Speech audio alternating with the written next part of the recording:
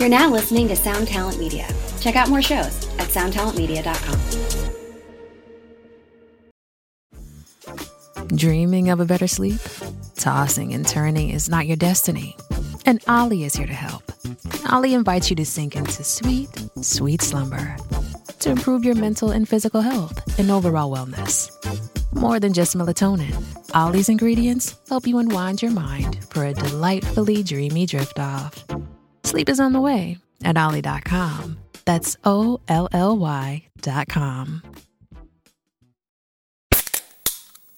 Hey, what's up, everyone? I'm Matt McGachy, the vocalist of Cryptopsy and the host of the Vox and Hops Metal Podcast, where I sit down with fellow metal musicians. We talk all about their lives and music while sharing killer craft beers. If you've ever wanted to sneak backstage and share a beer with one of your favorite musicians, well, Vox and Hops is the podcast for you. This week on the podcast, I dropped an amazing episode with Jason Nitz of Warforged and Spent Case. There's this episode and over 440 other ones to help you enjoy life, metal, and craft beer. So what are you waiting for? It's time to become a Vox and Hops head. Cheers. What is up, everybody? How are you doing this fine? Well, whenever you're listening to this, I hope you're doing great. I really appreciate you clicking that download button or stream or whatever the button looks like in your podcast player and spending some time with me. I really, really, really appreciate that. Today, I'm talking to my dude, Taylor Larson from Mixwave. Yeah, this is the first time I'm having anyone from a plugin company.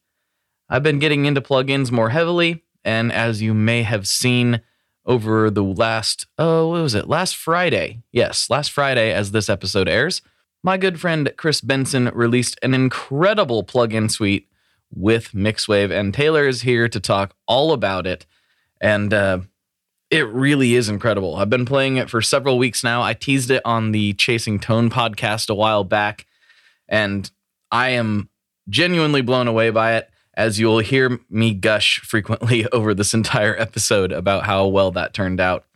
And this is just a really cool episode to get to know Taylor better, get to know his backstory, how the company was formed, and all that jazz. I think you're really going to enjoy it. He's a really, really cool guy, and he's done a lot of really, really cool things, and he's a genuine, legit gear nerd. So this is just a perfect episode all around. One quick bit of housekeeping.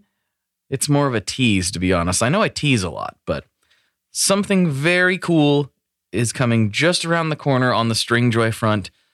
No, this is not something you're going to have to save up for. That's always the question I get. How much money do I have to save up for this new thing? This is a free thing that I cannot wait to reveal to you all.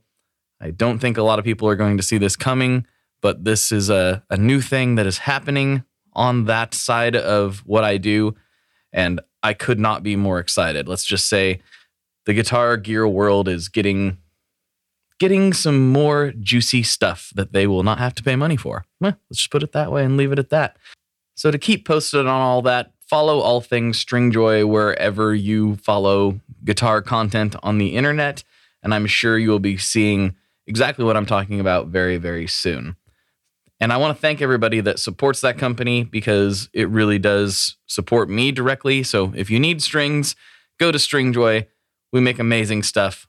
Well, I don't. I'm here in Portland. The team in Nashville makes amazing stuff, and I couldn't be more stoked to be a part of all that. So please pay attention to Stringjoy over the next few weeks, and we've got something really special for you. So anyway, with that teaser out of the way, let's get into this episode with Taylor Larson from Mixwave. Here we go.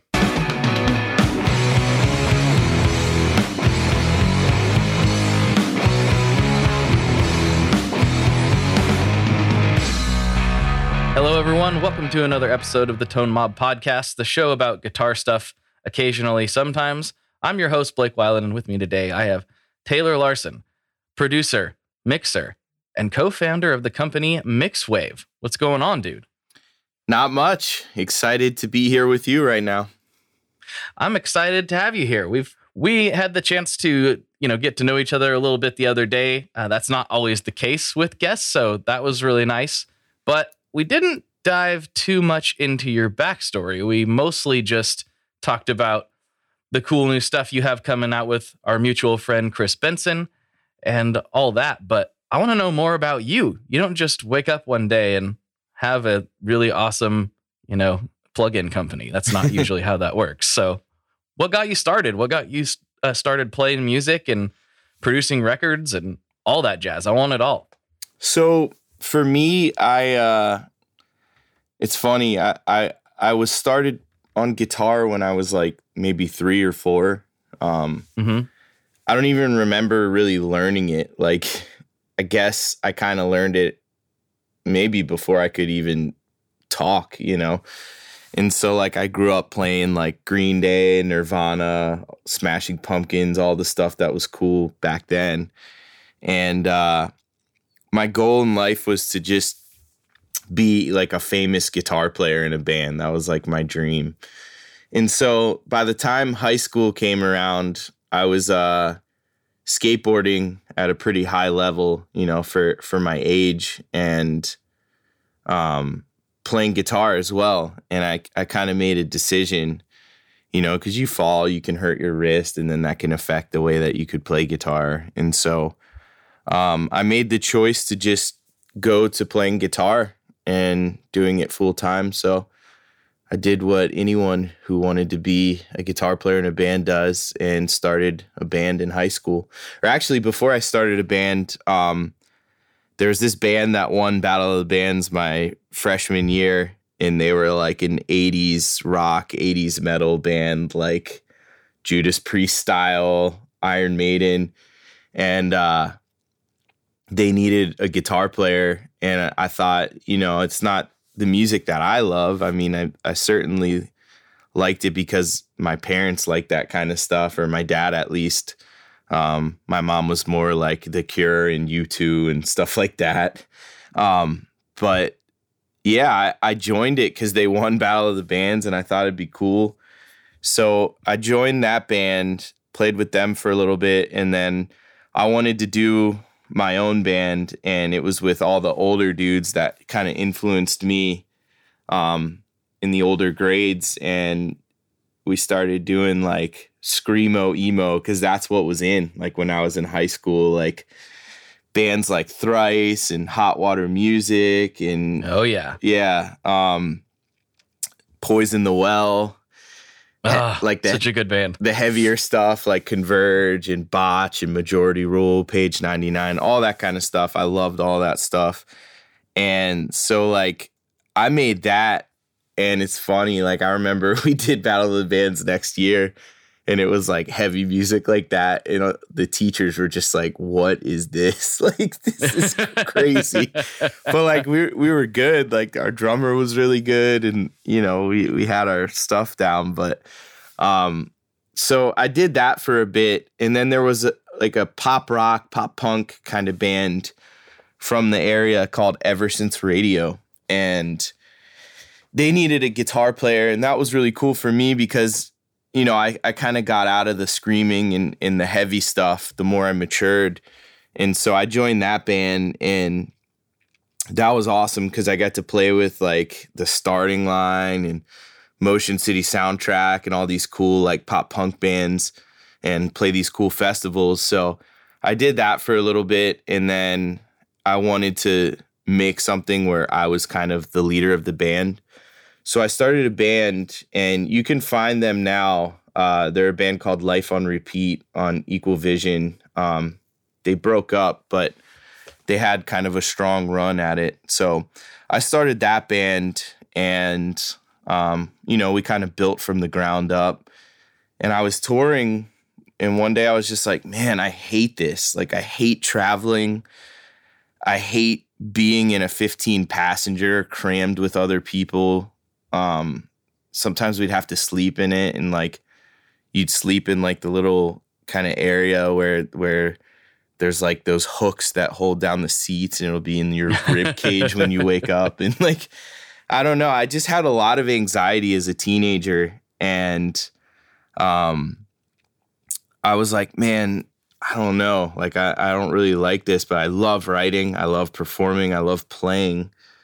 And so we recorded a record with a dude named Paul Levitt in Baltimore, Maryland. And Paul did like All Time Low. He worked with Brian McTernan, who did a lot of those bands that I mentioned earlier. And so like I got to the studio and I was just blown away. Like I saw the big Trident console and the distressors, all the outboard gear and all the cool stuff that you see, and watched him mic up drums, watched him mic up guitars, and I was like, man, I'm in love with this. Like, this is way cooler than, you know, sitting in a van for 8 hours and then like getting out and performing. So I spoke to my nana, my grandmother at the time, and she kind of recommended that I try doing that instead of going to college, because she was like, if you have good ears and you can get good at that, then you'll always do better doing something you're good at, and that's music, you know? So I sold my Orange amp. I sold like everything but my guitar, and I bought a MacBook. Like, this was in 2006 maybe, and it was like the Apple Store was as big as maybe a Starbucks. Like, it was pretty small, and it was right when they switched to Intel processors. And I got a MacBook. I quit my band, and, you know, they were really pissed off and bummed out. And I just started recording. I was living in Ocean City, Maryland at the time, which is kind of like a beach town area. And the cool thing is they had a pretty intense scene over there. Like, you could go to a church hall and watch like Boy Sets Fire or The Sleeping, which is a Victory Records band, or, you know, any of those bands like coming up. It was really cool because a lot of the tours would go through there. I mean, they even had X Games there at one point, and I think Green Day played it. But it's, you know, it's a surf, skateboarding kind of area. And I used to play those shows opening for those bands as a kid. And there was a pretty decent music scene. Like, it's so weird because they tore it down, and like no one does that there anymore. But like, there were shows every weekend, and like all kinds of different bands, like ska bands, punk bands, like you name it, you know, we had it. And so I started recording for like $50 a song on my MacBook, and I got like a Line 6 tone port and a 57 and knew absolutely nothing. But I knew I could write with these bands and make really good songs and kind of either record them well or play it myself and make them sound like they were really good. So I worked really hard for a summer and saved up a lot of the money and kind of showed it to my grandmother at the time to show her I was serious. And long story short, I kind of decided that like I wanted to move to, you know, a more, I guess you would say, like exciting city area. So I moved down here to Bethesda, Maryland, which is, you know, 2 minutes away from Washington, D.C. Like, I can leave my house, turn right, and walk for a couple minutes, and I'm in D.C. But what's cool about this area, so Brian McTurnan's from this area. He's a really influential producer. I mean, he even did things kind of more recent, like Balance and Composure. Not too recent, but I love that record, and, you know, Circa Survive, and he's done a lot of cool stuff. And so definitely, yeah. He was from here, and there was this house in Beltsville that he did like Darkest Hour and again, like Hot Water Music Thrice, a bunch of like really cool punk bands, probably even Converge in that spot. And then another dude, Matt Squire, took it over, and he did bands there like The Receiving End of Sirens. He did Panic at the Disco, like their big record. Paul worked on All Time Low there. Like, this house, it looked like there was just like a garage, and you would walk in and it was a studio. But anyways, I moved to this area, like just kind of packed up all my stuff and moved just because I wanted to like see how far I could take this. And at first I was renting space from Paul Levitt, and I would have to drive to Baltimore, and I hated that. And so I went on Google and looked for recording studios. And ironic enough, the building I'm in right now, the studio I'm in right now, was owned by a different place. And this was, I don't know, over 10 years ago. And I walked in and said, "Can I rent a room from you guys?" And they said, "Yeah, sure." They had a room that I could rent for like $1,000 a month. And it's crazy because I don't know if you've heard of Bethesda Software, like the video game company. I have. Yeah. So like they did like Fallout here. They did Skyrim, like all those old video games. They recorded all the voiceovers in the studio that I'm in right now. And, wow. And so like, yeah. And like they would do like Discovery Channel stuff here, like voiceovers for Shark Week and even like cartoons and stuff. So it was pretty cool. And it was a pretty insane studio. And it happened to be like 2 blocks from my house where I was living. And so I got so lucky. I got to move my gear in and then I started recording there. And it was like, you know, I have to do this. I have rent to pay and I have to do this full time. And I couldn't get enough of it. You know, I was booked. I would even do like 2 bands in a day at some point. For people aspiring to do that, I wouldn't recommend it because if I could go back in time and kind of have a talk with myself, it would be that you're going to burn yourself out and then you're not going to have that same kind of hunger and drive later on. So it's really important to pace yourself and kind of take things slow. But yeah, I mean, my career just kind of started from that point. I met the guys in Periphery. They were local to here, which is, you know, a gent band, and met the guys from Darkest Hour from this area, did a record for them. A band called Sky Eats Airplane, who was pretty big at the time. And I just kind of got lucky because I didn't really know what I was doing at that point, and I was kind of like learning it along the way, but I just had like this self-belief and confidence that like I can do this, and just kind of evolved over time. But yeah, I mean, that's kind of how I got to producing. And, you know, you make money and you spend it all on gear, or almost, you know, all of it on gear, and kind of build up your arsenal over the years. And what's crazy is I was in that studio maybe 2 years, and the people that were renting it that I was subletting from decided they either retired or they wanted to like move to a smaller place because this facility is pretty intense. And so I had to leave. Like I was renting from them, they were leaving, and I remember asking like the company that was renting it, like, "Will you continue to rent me this room?" And they kind of just laughed at me. They were like, "Yeah, if you want to rent the whole thing, you know, it's $7,000 a month plus whatever else." And I was just like, "Yeah, I can not do that." So, right. So I moved to this other spot that was like a mile away. That was like kind of like a rap studio. It was kind of not as nice as what I had. And I remember being so bummed, but I went into that space and I put in like 7 years there and had a lot of success. The drum room was really cool. And then I wanted to leave that space because there was a new landlord and they wanted to double my rent. And I just thought it was hilarious for the space that it was.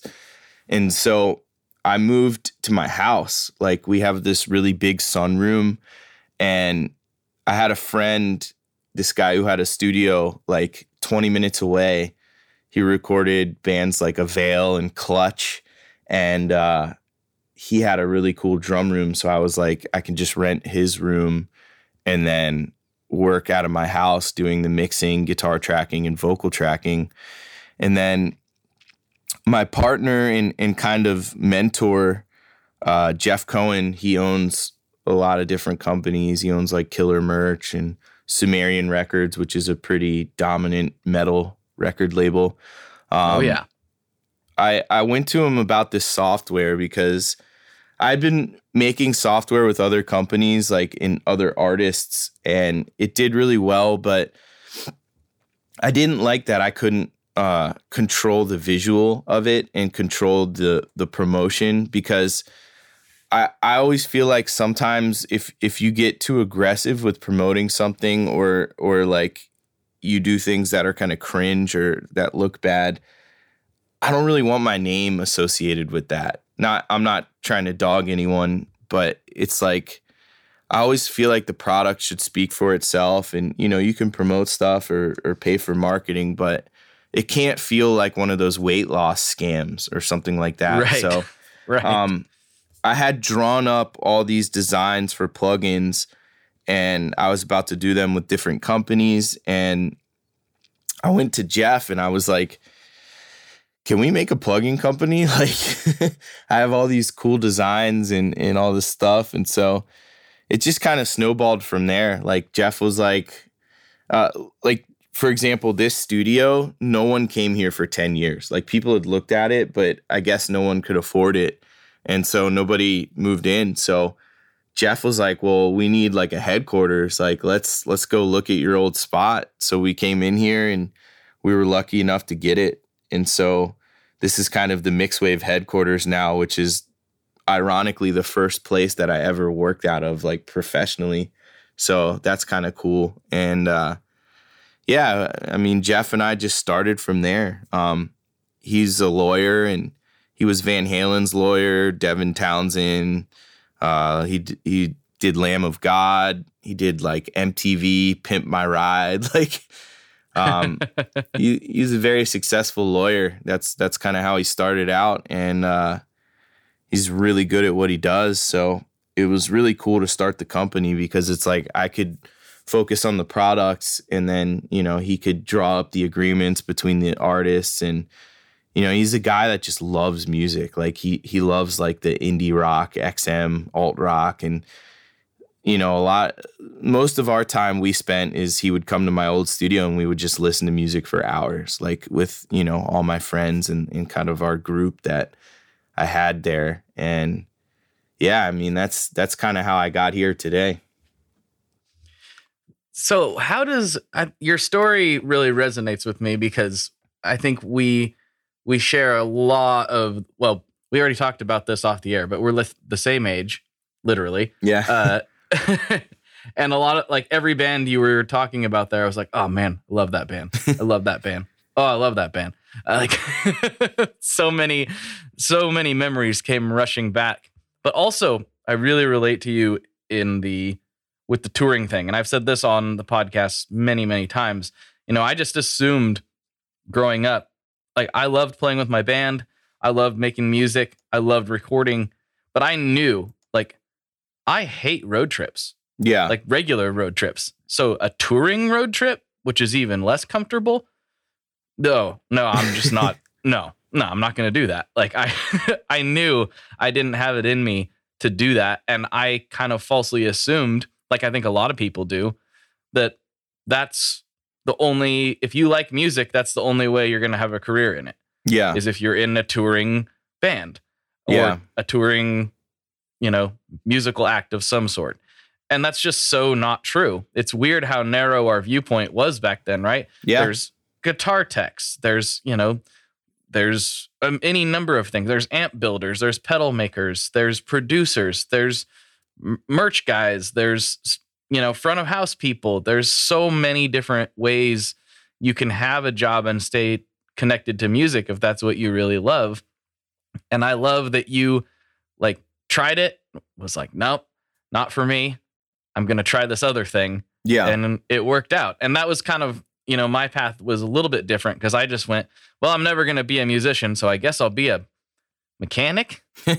Which, I mean, I don't know what kind of logic is there, but I did like turning wrenches. And so I guess that I ended up not liking it once I was doing it every day.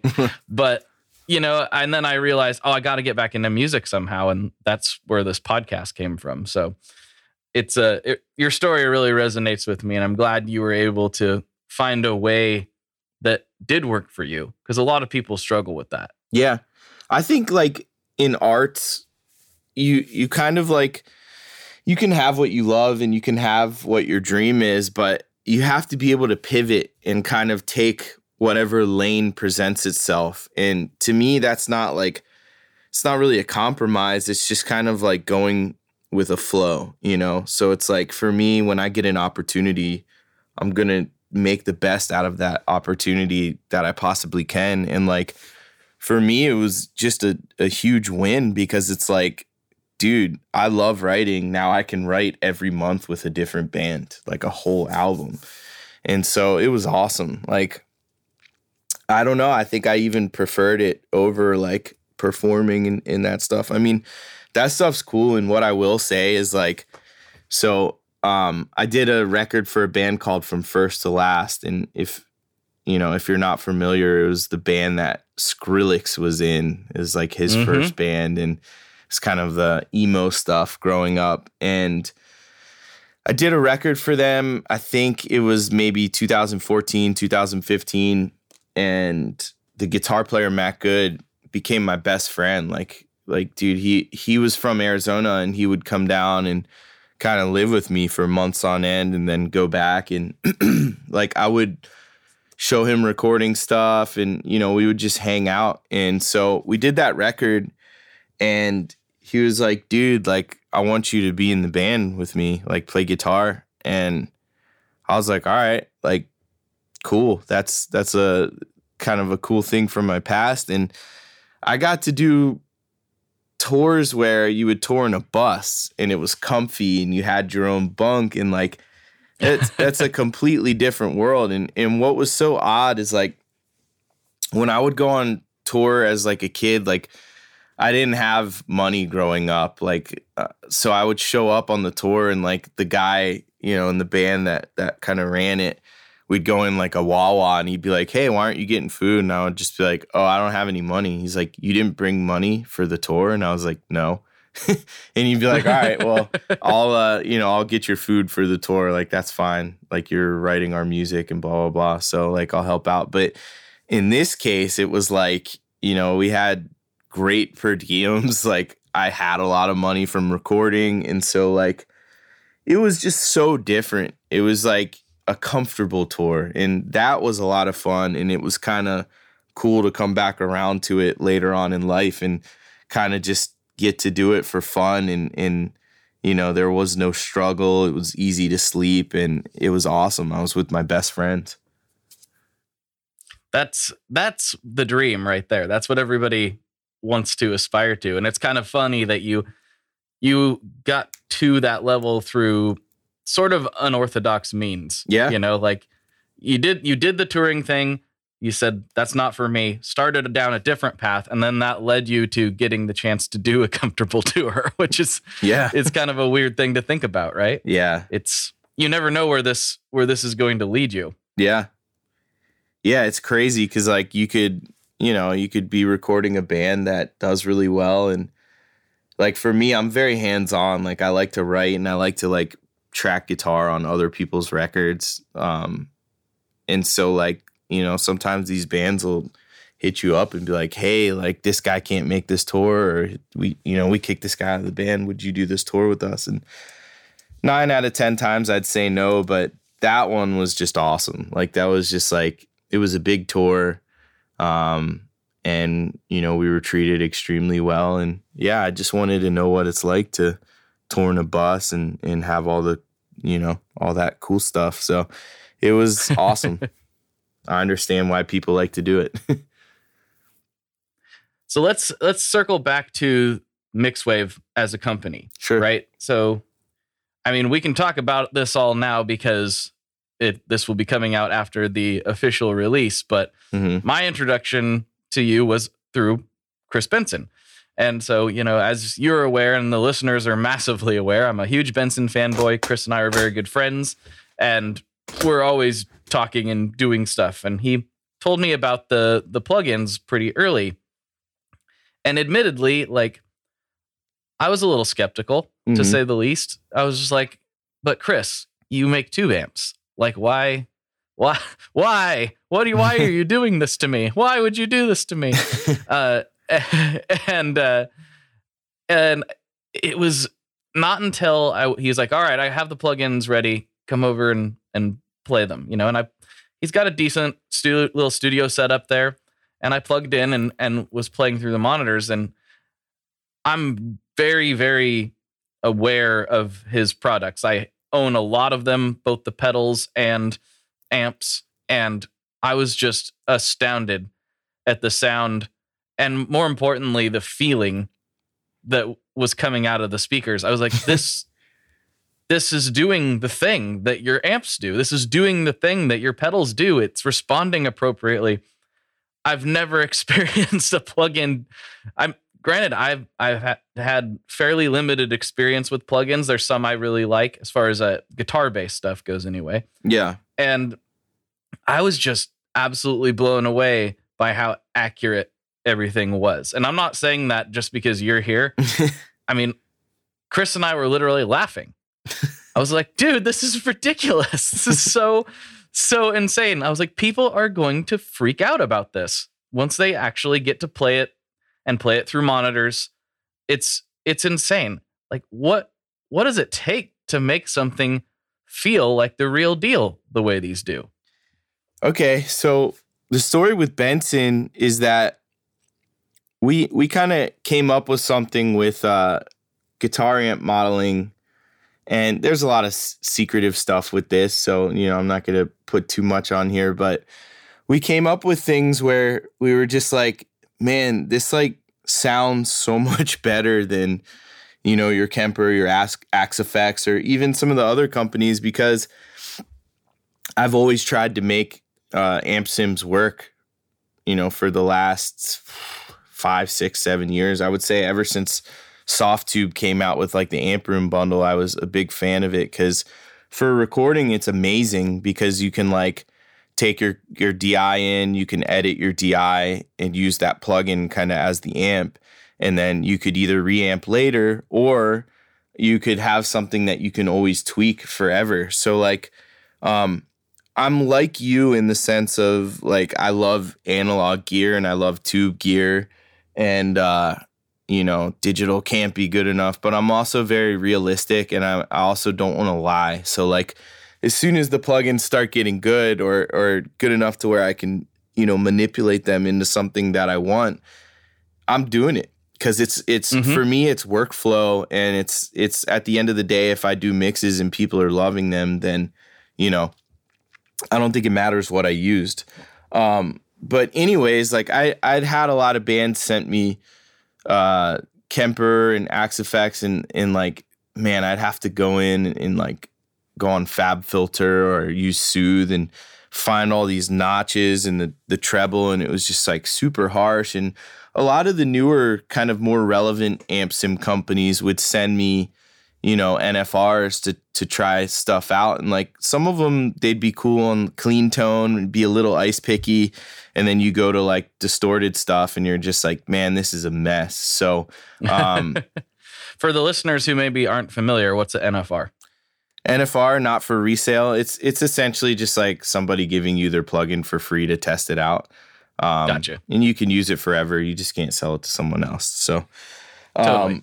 But yeah, so we came up with this thing, and like first we tried on some other amps. I was making a record with this dude, Jason Richardson, who's like a metal shredder guy. He's like one of my favorite people. Like, he's awesome. The music is kind of intense for me. I will admit I find it challenging, but I also love the talent aspect of it. And the dude's like Hans Zimmer. Like he programs like crazy orchestras, and I don't know. It's just really cool. Like, even if you're not into it, like, you have to respect it when you hear it. But anyways, he booked a record with me, and he was like, I want to do everything analog. I want to do everything real. I'm bringing like my Bricasti reverb and my pedals and my synths and blah, blah, blah. And that was when we first started trying to make an amp. So we had 2 amps that we were going to use on the record, and we got the betas back to test out, and we were like shooting them out. And most people in the room, they couldn't tell when I would switch back and forth.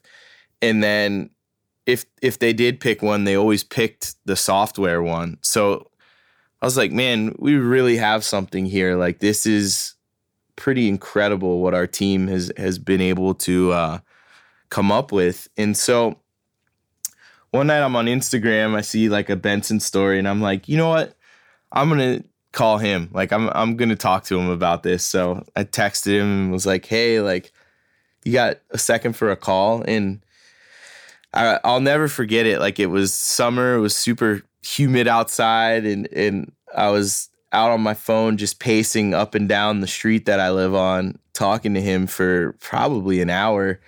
And I was just telling him, like, dude, we have this thing and like, it's incredible. And I feel like he was really skeptic. Like, he was just like, look, man, like, I've messed around with the Kemper profiles before and like, you know, it's not really it. And I'm like, no, I know, like, but trust me on this one. And so like, I finally kind of convinced him to let us, like, you know, take a crack at it. And I was like, all right, so I have to crush this if you know, he's going to do this, because we put a lot of time and money into it. And our goal is ultimately to be able to release it. But also, you know, in our contract, it says if he doesn't like it, it doesn't get released. So it's kind of the ultimate, like, at the end, he could be like, nah, doesn't sound good, which, you know, I wouldn't want to release anything that doesn't sound good anyway. But so I got the beta back for that and went back and forth between my Chimera head and that one, and just kind of went through a couple revisions. And, you know, I'd play on them. I'm like, all right, the feel is there. The cool thing is the feel was always there from the beginning. It was mainly just kind of getting the brightness and EQ curve and nature of the breakup. And so I went back and forth with my team and I would send them, okay, here's an example and here's ours. And, you know, it needs to be more like this. And then I finally got it to a point where, like, I sat here for an hour just going back and forth A and B on like a clip that I had a DI just looping through both of them.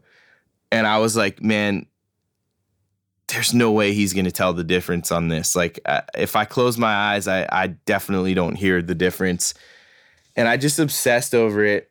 And I was super nervous. Like, I was so nervous to send it to him. I was like, oh, like, what if he has, like, you know, insane, like, dog hearing or something, and he can hear something that I can't, which I mean, I've been training my ears for over 10 years. And, you know, I feel like I have a really good grasp on what I'm hearing.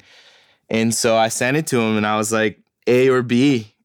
And he was like, B. I think it was B is what he picked. He was like, B has to be the amp. Like, there's no way it's not. And I'm like, B is the software.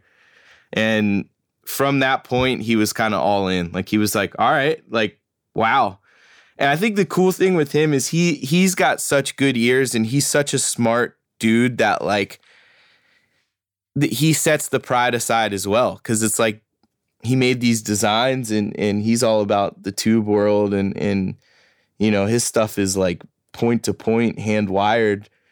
And like, this should not be like, it shouldn't be that, you know, we made a plugin and it's digital and it sounds and feels like the real thing. But like, I think the fact that he's willing to admit that and embrace it is why he's kind of an innovator in my eyes. And I think he's going to break down a lot of walls for a lot of other companies because he's kind of, I would say, one of the first. I mean, you have some other companies that have done stuff, but I don't think they've done it in the way he has. And so we got the amp kind of nailed down and we went crazy with the cabinet. Like, I already had his 212 here and it had the Celestion speakers in it. And he said, well, I have these other speakers, these Weber speakers that I've been using. So he sent me those, a pair of those. And we took those and we blasted sine sweeps and pink noise and all this sound through them for like, you know, a couple weeks just to like break the speakers in because they were brand new. And then we took impulse responses of the top and bottom speaker with 20 different microphones with like a million different combinations. Like, we're literally, dude, it took so long. It's like we're literally moving them all around the room. And we did both the Celestion speakers, top and bottom, which is cool because it definitely sounds different. I mean, it's as you would expect. The bottom has a little bit more robust low end, and then the top has kind of that air thing. And so like there's so many combinations you can do in the software with being able to blend the top and bottom speaker and then like switch between the Weber or the Celestion. Like there's a million combinations. And one other really cool thing that we do is we have these things called tube traps, and we built it's called an attack wall. And so it's like a little circle around the room. So it removes the room from the equation, which is something I love. Like, I mean, there's people that have room and they let you blend the room in. But I'm like, no, I really want to hear the cabinet and the mic. And if there's room that I want to add, I'll do it with a reverb or something else. So because a room can inflict harsh stuff. It can inflict rumble. Like it doesn't matter what it is. Like every room, there's different spaces that have different things that are, less than optimal. So having this kind of attack wall method, it really lets you get the cleanest sound of the microphone and the speaker cabinet. So yeah, we just packed this thing full of features, and we put things in there that you couldn't do in real life. Like there's wet, dry, mix knobs, and you can move things to stereo. You can change the order of things, and you can essentially have 4 different speakers with 20 different mics that you can pick through. So yeah, we went crazy. Yeah, you can run a Chimera into a Chimera if you want to, which is not something you can actually do in real life. So yeah, fun stuff. It's funny that you mentioned that about the room. I just had a really dumb moment with Chris that is directly related to room, because I don't know if you saw, he did the rock box for Big KO. Mm-hmm. And KO was on the podcast, and he asked me, he knew that Chris and I were friends. He's like, hey, do you want to do a video of that before I get it? I was like, yeah, of course I do. And so I did. I played it at Chris's shop. It's like, cool, this thing sounds great. This is going to be easy. I brought it to the shred shed. And this is something that I knew, but I just totally brain farted and didn't think about it. But I set the amp up, got it mic'd up how I normally would, something like that. And I was just standing there playing it, and I was like, I messaged Chris. I'm like, I think something's wrong with this amp. I don't know if like a tube went kind of funny in transport or what, but it sounds weird now. Mm-hmm. And then I was like, it's really late at night. Let me come back with fresh ears in the morning. Maybe I'm just losing my mind. And I plugged it in and was like, yeah, it's okay. And then I had to go do something else. I finally went to go do the demo, got everything all set up again. And I was playing it. I'm like, no, it's got that weird sound again. What is going on? So I messaged Chris. I'm like, I'm sorry, man. Something is going on with this. I don't know what it is, but if you want to come listen to it or whatever. And he comes over, he's looking around, and he looks at the amp, and he's like, and we play it for a minute. And then he was like, dude, I was like, what? He's like, look where the amp is. And I was like, oh no, I cannot believe I did this. So the shred shed is kind of a hall shaped room. Mm-hmm. And the peak goes up pretty high. It goes up to about 14.6, and it's, right in the center of the room. I had the amp set dead center of the room, so it was equidistant with the walls and right in the middle of the peak. It was going out of phase. It was getting all kinds of weird cancellations. Yeah. Even when you're standing in front of it, it wasn't just the mic sound. It sounded weird if you stood in front of it and played. It didn't sound right because the sound waves were bouncing off equidistant and canceling each other out and just sounding stupid. He took and cocked it and moved it like 2.5 feet and like cocked it at an angle. All of a sudden it's back. Like I was like, I cannot believe I did that. And also I can't believe how big of a difference that made. Like all he did was move it 2.5 feet. We recorded like a quick clip. I'm like, yeah, okay, I can do the video now. That's crazy. Like, it sounded really bad. He's like, dude, you freaked me out.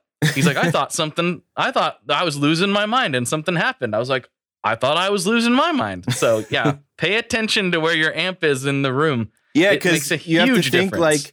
like if a company does IRs, right, and like, you know, people want the ability to drag the mic back, you know, 3 to 5 feet, somewhere in there, maybe even more. And like, say you get the mic in like a null or something, like, it's just like, why would you want that? So Right. for us, we build this kind of like, you know, attack wall around it, and it prevents all of that, and it makes it insanely flat. And it's, for me, you get the charm of the speaker and you get the charm of the mic, and there's nothing to mask that. And to me, that's huge. I wish every company would do that, but yeah, that's another thing that I was going to mention is like, he sent those Webers, and like, those in the software are the best impulse responses I've ever heard in my life. Like, I would feed other amps into that. I don't know why. It's an open back cab, so like, it shouldn't be that you can like put metal or like other things through it, but you can, and it's like so lush and like just sounds so amazing and has that kind of squishy feel, and it's not stiff and lifeless. And yeah, I just think it's so ironic that like whatever he's got going in his world translates so well to digital, you know? I don't know. I've always, this is just like the Benson. This show has had many episodes where Chris was not on it, and it's just the Benson gush fest. I just love everything he does. And honestly, when I'm recording stuff, I sometimes feel like it's cheating because I don't have to do that much to, like, once I record the guitar amp sound, I don't really have to do a lot in post to make it sound good. Yeah. Especially not for something that's like a demo where you don't have a bunch of other instruments competing for space. Yeah.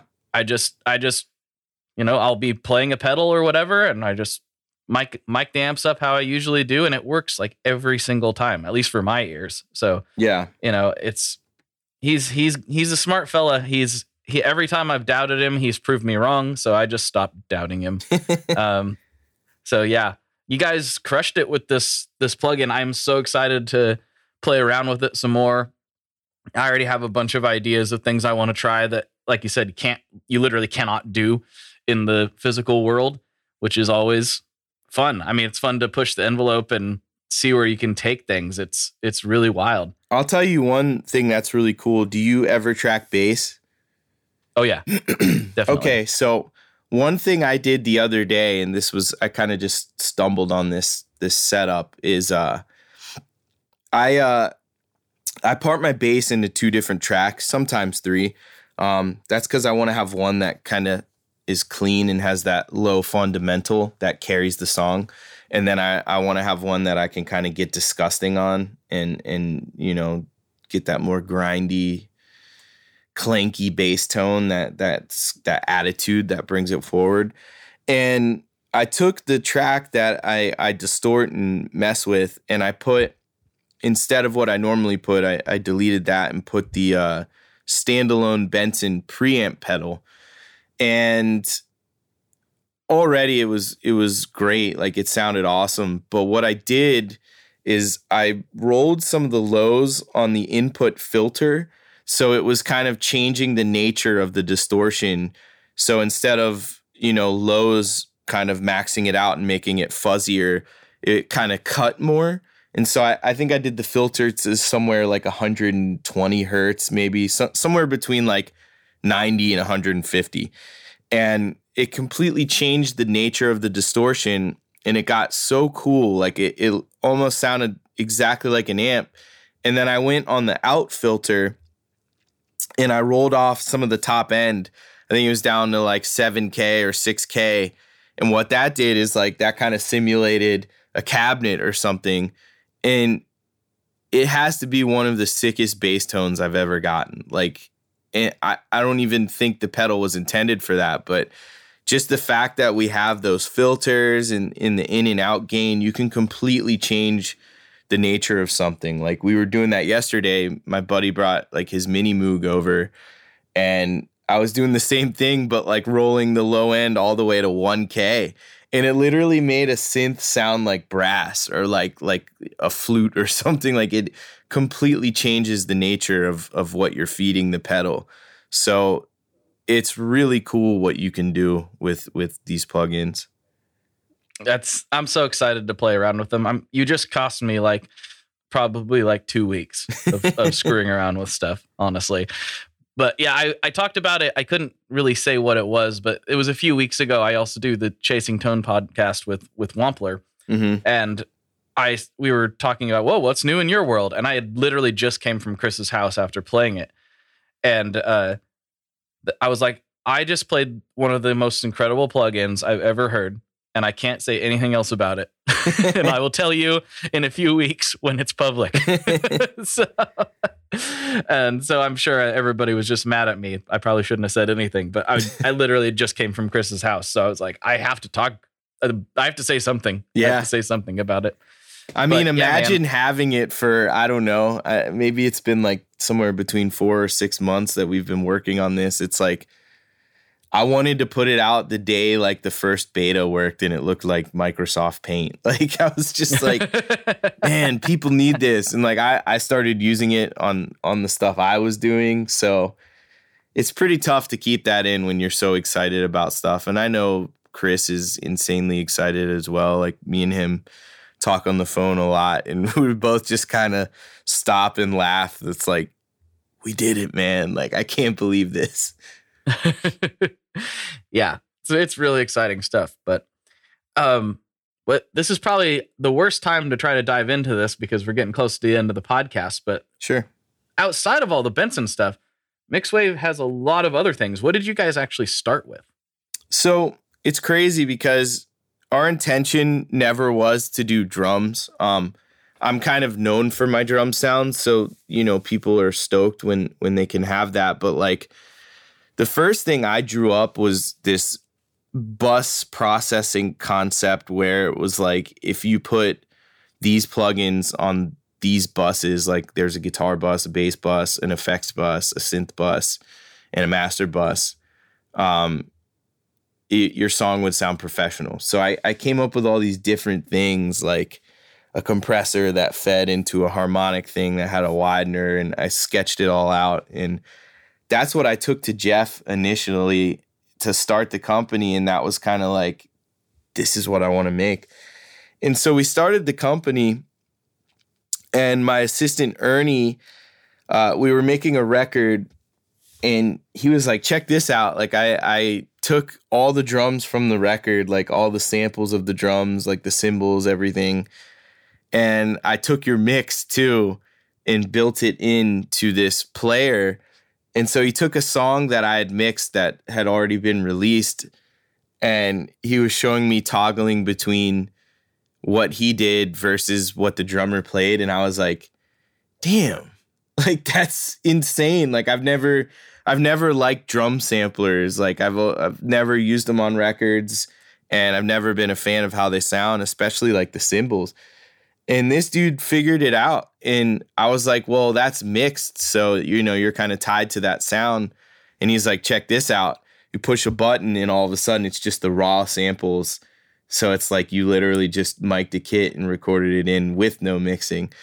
So I was like, that's pretty incredible. So when we made the company, it was like, what can we start with now to kind of get our feet off the ground? Because it's tough making a software company. I mean, there's a lot of moving parts involved, a lot of different DSP engineers and different people that you have to work with. I mean, we have a pretty insane team for just starting out. So it was like, what can we do now that sounds great, that can kind of like build the reputation of the company?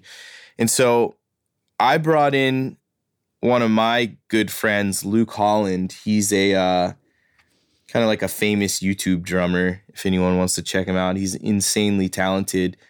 And I told him about the company. I asked him if he wanted to be a part of it and kind of work in the A&R world of it. And so the first thing we did is we made a drum virtual instrument with a drummer named Thomas Pridgeon, who played with bands like Trash Talk and the Mars Volta. Trying to think of who else. I think he played with Suicidal Tendencies. And he was just like me and a lot of my friends' favorite drummer. Like, he's so good, man. It's insane. And it was even more insane watching him in person. But I reached out to him and I was like, hey, you want to make this virtual instrument? It was like during COVID. It was like no one's playing shows right now. Like, you want to fly out here and like we're going to make your kit in the virtual world and allow your fans to essentially use you as their session drummer. And he was like, let's do it. Like, no questions asked. He just said yes. And he just flew out and we did it. And it's funny. Like, I don't even think he really knew what we were doing until like the second time we flew him out for content and we put him on the E-kit and let him play it. And he just freaked out. He was like, dude, that sounds like me. That's me. Like, how did you guys do that? Like, my ride cymbal, like all the articulations are there when I move up and down the ride, like just like flipping out about it. And so like we started with the drum stuff. And right now we have Thomas Pridgeon out. We have Tony Royster Jr., who's like, again, one of those iconic, legendary drummers. Like, I remember watching videos of him when he was like 12 on like Modern Drummer Festival, just doing the most insane solo you've ever seen. And, you know, he played with Jay-Z. He's on tour with Katy Perry right now. He's literally like the pinnacle of being a drummer. And so we did one with him. We did one with Mario Duplantier from Gojira, which is like, nice. That's so sick too. I mean, Gojira is such a cool band, and I used to love their mixes growing up, and especially for metal, like having those as a reference. And so we did his, and people really freaked out about that. And then lastly, we did Luke Hollins, which is one of our owners, and you know, it's really cool. That's where we started, but now we're branching out into the mixing tools and the guitar amps, and we're going to do all kinds of stuff. We're going to do it all. Reverb, mixing, synth, everything. You name it, we're going to do it. I love it. I love it. Keep me in the loop, man. I'm becoming very nerdy about all this stuff, which I never thought I would be, but it's legit and it's really good. So keep killing it, because it's really amazing what is possible now. And to get these tools to creators who otherwise wouldn't have access to things like this, that's what's so cool about all this. Now, like with the tools that are available now, you know, if you have the drive, you can make some really incredible music just right in your house. Yeah, you know? And that was the goal for us. Like for me, for my company, the motto is literally what Steve Jobs said at Apple, like in '98. It was, you start at the customer and their experience, and you engineer backwards to the technology. And that's essentially what we do. It's like giving somebody mixed drums that will work in a mix. Like, you know, when we did Thomas, like I'm sitting here and I'm putting his software against all these different types of music. Like I'll put it in metal, I'll put it in pop, I'll put it in synthwave, I'll do all this stuff and making little tweaks so that it breathes and it works in all those different genres. I mean, it's very challenging, but it's also like, I know no one else has done that. I mean, you have like Slate drums and Superior and stuff, and those were all really cool because it was like, hey, this is a really well-recorded kit done in a professional studio with top-tier gear. But to me, that's like the first step. It's like, you know, somebody could get that, but they might not know how to mix that or make that work. So my goal was always like, you know, to have somebody, you could have a talented kid in his bedroom that can write a hit song or write something incredible, and he might know nothing about mixing, but it's like, if you use these and you can literally pick the drummer you want to work with and pick the snare and all that kind of stuff. But it's like, if you use these with this, that's the whole point of it. Is I'm trying to take my job. I'm essentially trying to make myself obsolete as a mixer and producer. Like, you don't need to work with me anymore. Here's the sound. have it in your bedroom. And that's why with Benson, you know, you're doing presets and everybody else is. It's because we want to give somebody a quick solution so that they don't have to think about this stuff and they can be more about the music, you know? Yeah, I am so excited to dive into that. I have some really wacky ideas that I have done versions of myself here in the Shred Shed that aren't, again, that's not something that people can do on their own typically. So it'll be really fun to see if I can recreate that. And I'm pretty sure I can to some degree with this plugin. Oh, yeah. And get people to, you know, be able to have that same fun experience that I get to have, which is really, really cool. Yeah. But dude, this has been a really excellent talk, and I'm really happy that you came on and talked about all this stuff.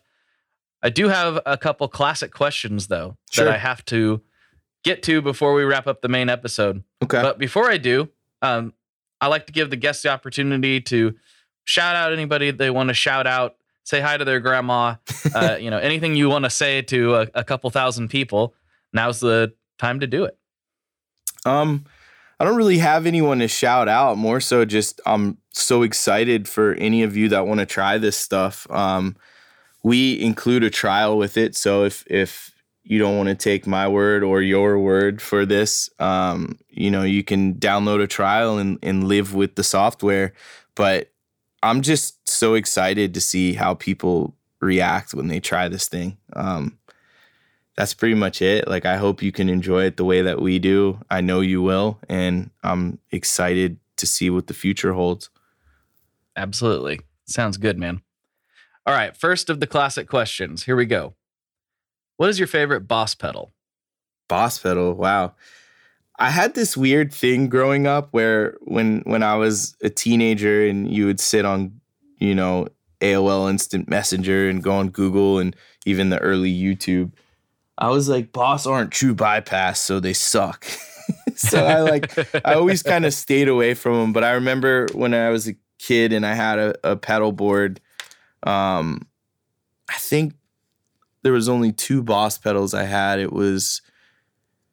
Maybe it was 3. I had like the digital delay, like the blue and white one. Mm-hmm. Maybe it was the DD3. Which is awesome, by the way. Like I remember I had that in the DL4, and I was always like, this Boss one sounds better, but the DL4 is like so much more flexible, and like I would always record loops and do crazy stuff with it. But yeah, there was that one. I think I had a Slow Gear. You remember those? Oh man, that was legendary. Like, because I had a friend that was like, he played synth and he had like Fender Rhodes and like all these cool things. And we used to listen to like the Appleseed Cast and Explosions in the Sky and all that kind of stuff. And like, I remember him being like, dude, you got to find a Slow Gear. Like, these are really rare and they're really cool. So I think I had one of those, or like maybe they made something else that was that, but it was called something else. I don't remember, but I remember that was one. And then just the tuner. Yeah. TU2 or TU1, whatever it was back then. Lots of people say the tuner. The Slow Gear is a rare one. It's hard to find. It's harder to find and more expensive now than ever. Yeah. But it's a really cool pedal. Yeah. That's a fun one. Okay, this is the final question, and this is the one that gets a little bit dicey, a little bit controversial. So hopefully, you know, we can get through this. Okay. What is your favorite kind of pizza? Me and my friend have this joke. We call it Pine Pep Peen. It's pineapple, pepperoni, and jalapeno. It's like, we always get it. It's my favorite. Thin crust, thick crust. You got a favorite pizzeria or a style? I would regional say style? Thin. It's crazy because, like, you know, we'd go out and you know, get kind of drunk, and you'd order. It would be like, you know, that's great in the moment, but like, we have really good places here in Bethesda. It's like we have an Indian spot that was like voted best on the East Coast, and like we have all kinds of stuff here. And there's a place, Pizza DeMarco, that's like authentic Italian pizza, and like, man, they have all kinds of pizzas and they're all really great. But like, for me, it's just that classic Pine Pep Peen. You can't beat it. Nice. And I know nice. that is controversial. A lot of people get It is. offended about the pineapple, but I don't know why, man. It's just so good. I can't do the pineapple. Yeah. But I feel like my thing makes more sense than some people. There's a lot of people who just straight up don't like pineapple on pizza, and I agree with that. But Right. my thing is, I just don't really like pineapple, like on anything. Yeah. Like so I'm just like, of course I don't like it on pizza. I don't like it anywhere else. So I'd have to like somewhat agree with you. Like I don't go out and like eat pineapple on the reg. Like, I don't know. I'm not really crazy about it, but there's something about the way it works with the jalapeno and the pepperoni and the cheese. Like, it's just this like sweet, spicy, salty kind of vibe that just, I don't know. It just rips, man. But I hear you. Well, I'll let you off the hook for this one just because I like you. So it's fine. Cool. Well, dude, thank you so much for hanging out. Sure. Maybe we can slide over to Patreon and get really weird with it. What do you say? Yeah, let's do it. All right, everybody. For Taylor, this is Blake. And as always, folks, good luck and good tones. All right, there you have it. I hope you enjoyed this episode, people. You know, I appreciated you hanging out. And if you could do one thing for me, if you could share this with a friend. I know I ask for that every week. I'm begging you to share this with somebody. That is what keeps this going. If you could please, please, please, please, please share this with somebody that you think would enjoy it as much as you do, that would be immensely helpful. The only reason I keep coming back is because you guys keep listening, and it really means the world that this is able to be a thing that people enjoy. And that's because you hit download. So thank you very much. If you want more of this conversation, Taylor and we talked for another half hour or so, and you can get that over on Patreon. If you go to tonemob.com/Patreon, not only will you support the show directly, but you will also get a ton of additional bonus content delivered to your ears every week. That is also available if you are an Apple person through the Apple Podcast app under the premium subscription. It costs the same. You get the same content. It just is a little more convenient for some people. So thank you for everyone that's done that. Thank you for all the support over all these years. You are amazing. Thank you so much for this. Thank you for letting me do what I do. I really genuinely mean it. I'll talk to you on the internet very soon. Bye-bye. One last thing before we totally sign off here. I just want to remind you that if you do any shopping at Stringjoy, that's Stringjoy guitar strings made in Nashville, that will help me out as well. As I've said for years, I'm heavily involved in that company, and I really do think they're making the best products on the market. So if you would like to try custom strings, go to tonemob.com/stringjoy and check them out today. I seriously love what the team down there is doing. I help them out with all kinds of things, and by you supporting them, you are also supporting me as well. And hey, you need some strings, so why not get some custom strings just for your guitar and playing style? Again, the link for that is tonemob.com/stringjoy, and that will take you right to their website, and you can do all your shopping through there, and that will help everyone involved out. So thank you very much. Talk to you next time. We are brought to you by the wonderful folks at Gun Street Wiring Shop. Yes, Gun Street Wiring Shop. I've talked about them before. I used to say based out of Bend, Oregon, but guess what? Sean moved to my neck of the woods. Sean's in Portland. Sean is awesome and has helped me with a bunch of stuff lately. And if you have wiring needs for your guitar, he can help you too. If you want to get weird with it, he can get weird. If you just need to spruce things up a little bit, there's your guy.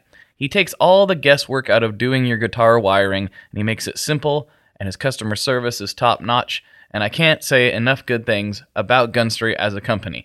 I really respect Sean and what he's all about, and the product is top-notch. I've got 3 different guitars that now have Gun Street harnesses in them, and I could not be happier. So go to gunstreetwiringshop.com and check them out.